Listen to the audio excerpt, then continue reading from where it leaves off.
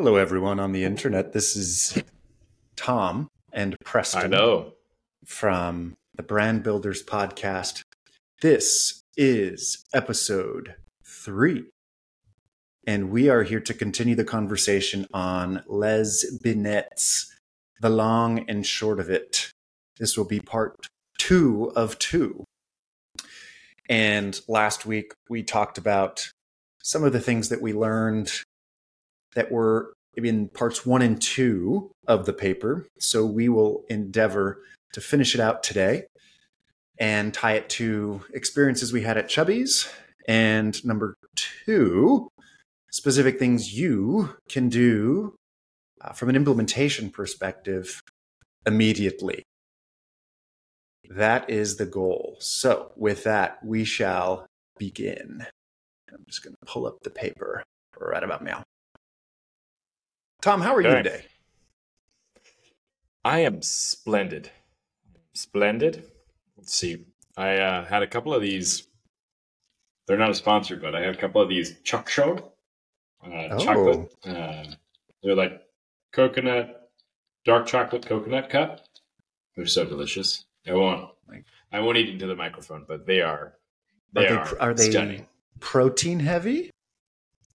No, I think it's just I've convinced myself that dark chocolate is a superfood. And thus, any amount that I eat of it is totally fine.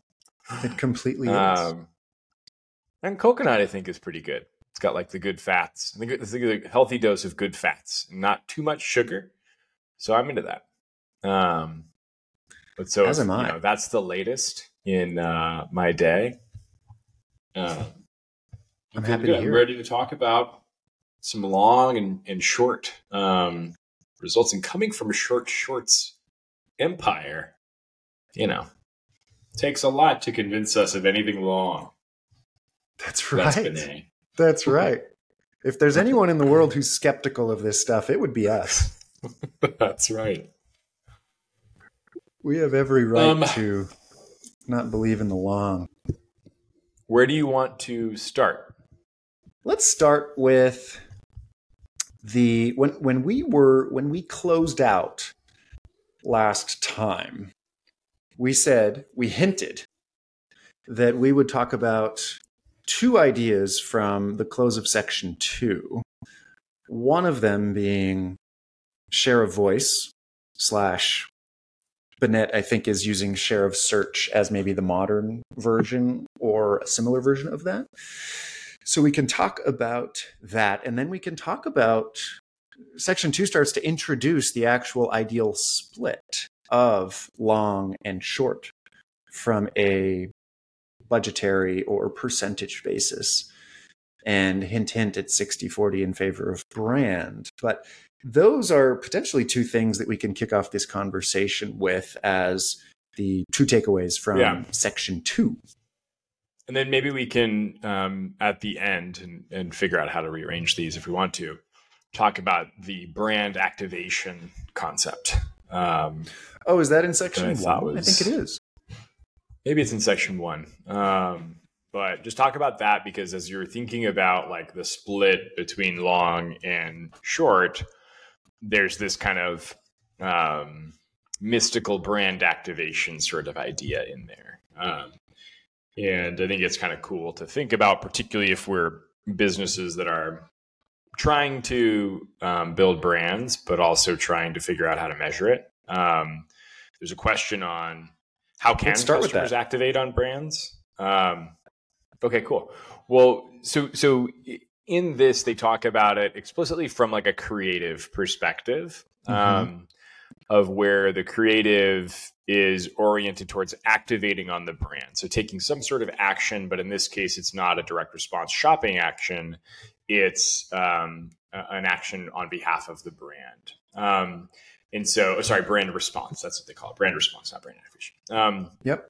So one of the examples they had was this Sainsbury's campaign that they did a specific case study on, where they were running this TV campaign for 3 years, which like qualified for long term. And then alongside it, they started to run this this brand response kind of campaign alongside of it, I guess. Right.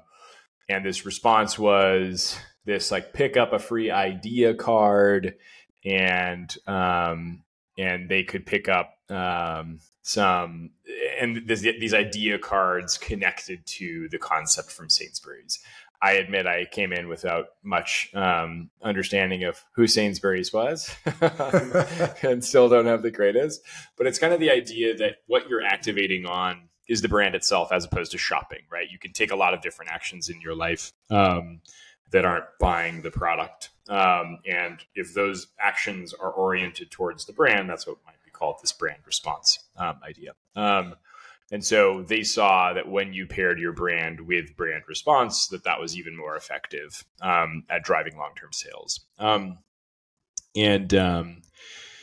So I'll turn it over to you, maybe for the first hot take. How did you think about that when you came across that in the book, right? Like there's the notion of the long and the short, but there's this like tweener idea of, but if you can manage this, then it's even sweeter. It makes me think of this post that Mike, CEO of Liquid Death, wrote, where he was basically just kind of delineating between marketing and brand building. And at the end of the day, those initiatives have the goal of driving responses. And I think one of the ways that I digest or internalize his point is that if we are marketing, using his terminology, the responses we're driving are on the product level and are therefore delineated by or decided by or evaluated by product features, etc. Then if you're building brand, it's driving action or response on behalf of the company or the brand. And one of those two things, and hint, hint, it's the latter in his mind, and I think our minds as well, has more durability to it and is durable, I think, predominantly because of the fact that effectively anyone can duplicate the product, but no one can duplicate your company, your brand, who exactly you are, what makes you uniquely you. So that was something that came to my mind as we were talking about this, bringing this up, was just this idea that responses, I mean, it's one of those things where maybe there's, hey, when you're doing brand, I don't even know what these responses are. It's impossible to think about, impossible to measure.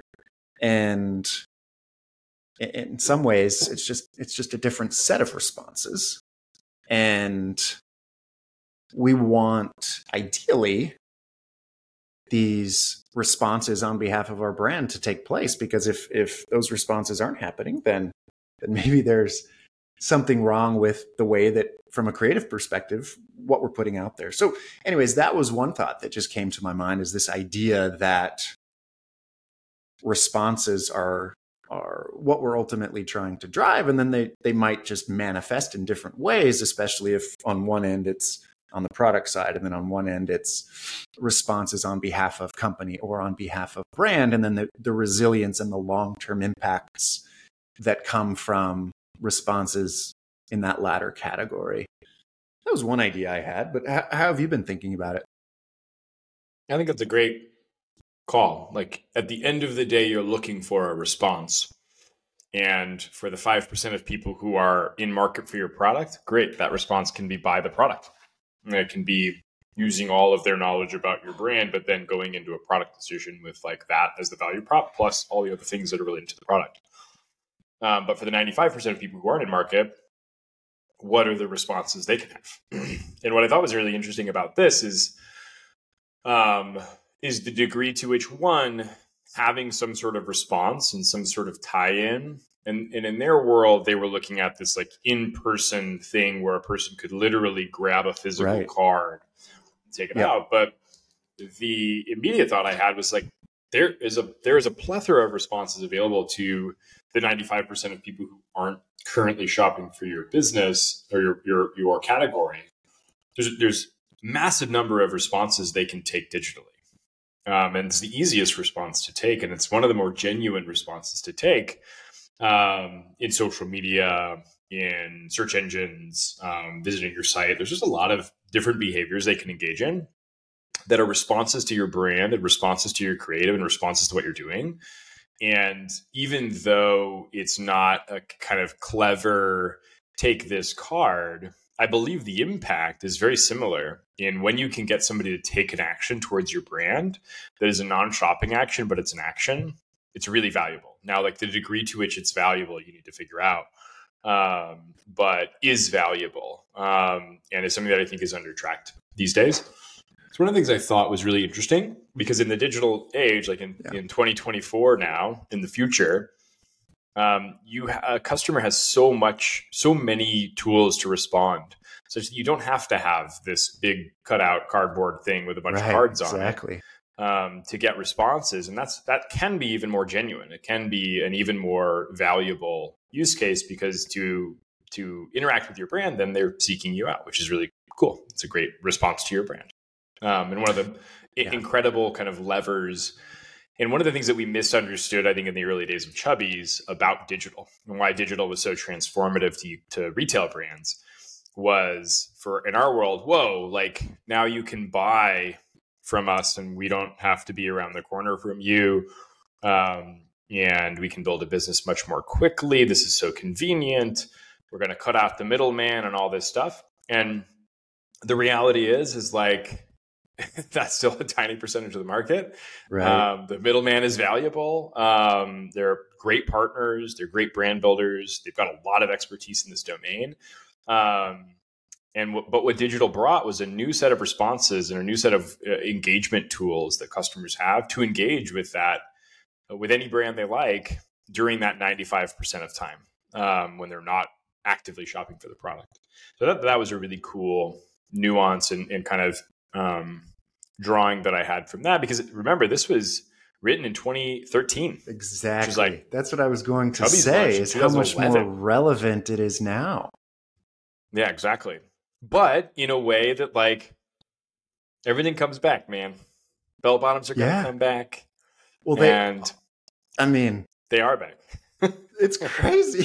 JN Co jeans are going to come back. Dude, it's all back. But I was watching Saturday Night Live. I'm old. I really feel old looking at everything that is being worn and how it's everything that was worn, 15 years ago. You're right. It all comes around. It's all there. But anyway, yeah, and let's keep going. No, I think it's a perfect segue, actually. I think it's a perfect segue to the section 2 takeaways. And let me see if I can tie a bow really nicely. So we're talking about brand responses. And one of the key takeaways in section 2 is this idea of share of voice, which maybe 10 years ago, et cetera, when it came out, was... Honestly, I don't know exactly how it was calculated, but potentially survey-based. Maybe some of it was using digital indicators. But now the ability to, whether it be look at share of search or share of social, the amount of data that we now have compared to 10 years ago, world's different. So we start to think about all of these brand responses, all of the data, the objective data that is driven by action. Les Binet talks, obviously, when he speaks about share of search, shortcoming of surveys being what people say versus what people do. And that's why share of search is something that he thinks is interesting. Similarly with share of social. But to tie it to the takeaway in section 2, these share of metrics and how potentially they're even more valuable, beneficial when you're actually looking at what people are doing versus what people are saying. And how that has been shown to tie to future business results, whether it be changes in market share, growth, et cetera, which quite interesting, and how that can be one set of the behaviors as brand builders we can look at as an indicator of how we are potentially impacting the long or longer of it. So maybe, let's transition, if we may, to section 2, whether it be share of ideas. Yeah, let's talk about the share ofs. I think that's really interesting because at Chubby's, I don't think we gave too much credit to it. Except in the once annual survey to see how we're doing relative to competitors. And we did a little bit, but it wasn't like a KPI for us. And I think I don't think that was right, but I don't think it was extremely wrong because I think being wildly worried about competitors is slightly distracting. But I think what the share of metrics basically give you is, are you growing relative to market, right? Right. And that's valuable. Yes. And so we would often see growth and we'd be like, is everybody experiencing this? And so the way we validate that is we just go talk to a bunch of businesses. Right. And that's the way we thought about that. But that's where I think it's really interesting is is your category just having a moment? Or are you having a moment distinctly like that? Both are good at the end of the day, but one is even better because you're more resilient and you can outstrip your competition there. And dollar for dollar more going to you, or action for action more going to you. The thing that I really thought was great about Binet and Field's work here is the evolution, right? Because share of voice never really resonated with me. Same. As a marketer who started when the main things we were using were social media tools, right? At the end of the day, was we didn't have very high share of voice in terms of what media we were running. And you can buy share of voice. But I think if you think about the validity from the 1980s through 2013 data set, sharing virality were concepts that were I think South Park was an example of pre-internet virality, but there are very few of these things that exist. It was a cassette tape passed around. But it's really hard to get the distribution from a virality perspective back then. And so share of voice probably is the main thing that matters. Just did you get in front of enough eyeballs? Because that's really the most important thing. And definitely there's a creative element to that. Of course. But controlling for that, then you just want to get in front of more eyeballs. The degree to which social media and shareability levered up content creation and got you even more distribution than you otherwise would have, and even more validation than you otherwise would have, I think kind of changed that a little bit. But what I like the evolution is from share of voice, which you can buy, right? You could buy share of voice. You can also earn it, but to share of actions, right? Share of responses. We were just talking about responses. And for me, I think that's the most important thing is how do people behave? How do people behave? How do people behave? And so you go from how much voice do I have? How loud am I? To how many people are taking action off of this? And that's really cool, really powerful. It's just share of search resonates with me a massive amount. And then all the metrics we're kind of exploring, which are different share of social metrics. These are just shares of these responses. And as they saw with the brand campaign paired with response, as we see with direct response campaigns coming up in this performance marketing world, having an action is really great. Measuring that action is really great. Understanding how that action is valuable to your business is really great. What are your shares of all those actions is a really important metric. And that's the thing that I thought was really cool about their evolution. What do you think, and maybe we have 3 minutes, so let's see if we can do two things. One, and maybe that's too much, we can talk about applicability to someone who's operating today on any of the topics that we discussed. And then, maybe we have to just go to next time where we talk about 60/40. Maybe we start to introduce it at least a little bit, but maybe close the loop on just tactical application if you're a brand builder today, coming out of what we discussed. What do you think? Yeah, I'll do a minute and a half, and then you do 2 minutes. Okay. So for me, it's all about what are those responses that are happening for the 5% of shoppers. They're doing shopping actions up and down your funnel. And what are those brand actions, those brand responses that people are taking? and how many of those are happening in an authentic, genuine way, because each of those, to varying degrees, reinforces memory structures, reinforces emotional structures that people have towards your business. And it's those things that like make or break that difference between them thinking of you in the moment they have your category need versus somebody else, versus just being open to a product price value prop. That was kind of the most important thing for me. What about you? Yeah, I think if there's one thing I might sort of suggest from a tactical implementation perspective, it would be, do you even know what your share of search is? And if you don't, find a way to get it. And this is as Les Binet talks about, like the unpaid version, right? And how has it been trending, and where are you today? And it is explicitly called out, like this isn't a daily or weekly thing, like it's over periods of time. But if you want to understand where you are and how that's been changing, what a great way to get an understanding of some of the macro stuff, some of these other factors, and where you play in your market. And I think that's one of the surprising things as we've been talking with a bunch of brands. It's surprising how few of them, for instance, even have Google Search Console set up. Not that that's exactly what this is, but there's a treasure trove of data in search and share of search. And so if there's one thing that you can do today, it's kick off that process internally of understanding these search behaviors, what your share of search looks like,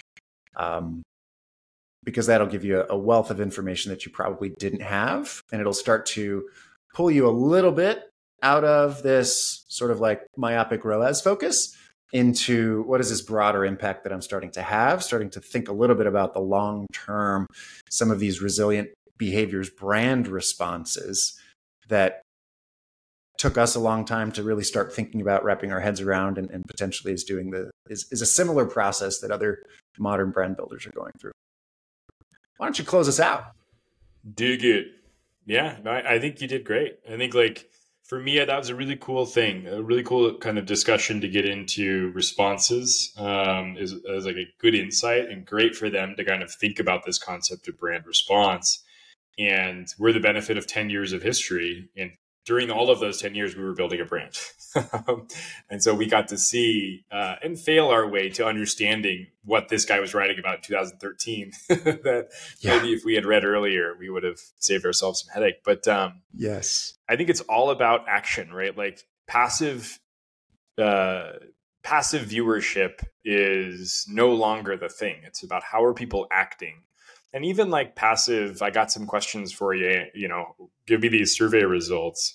There's a lot of issues with them when you can just see how are people behaving? What are the things they're doing to reinforce memory structures towards me? What are the things they're doing to shop my product, to buy my product? But to not understand kind of the full picture there is I think, a big opportunity for a lot of businesses.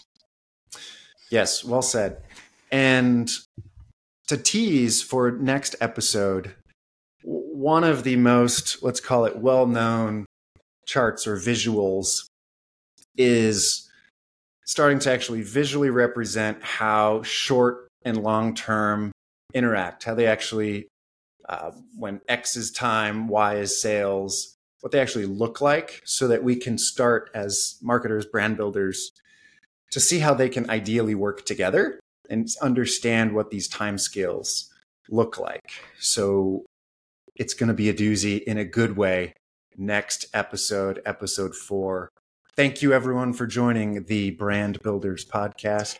Until we speak again in a week, this is Preston Rutherford and my most honorable guest, Tom Montgomery. We are saying goodbye and have a lovely, Could I just be weekend. The recurring guest star? Yes. So happy he's here today. we got our guest. He's so kind to just keep coming back. All right, we'll jump on this. Just giving us his time. All right. Oh wait, Don't leave. Don't leave. Let's end the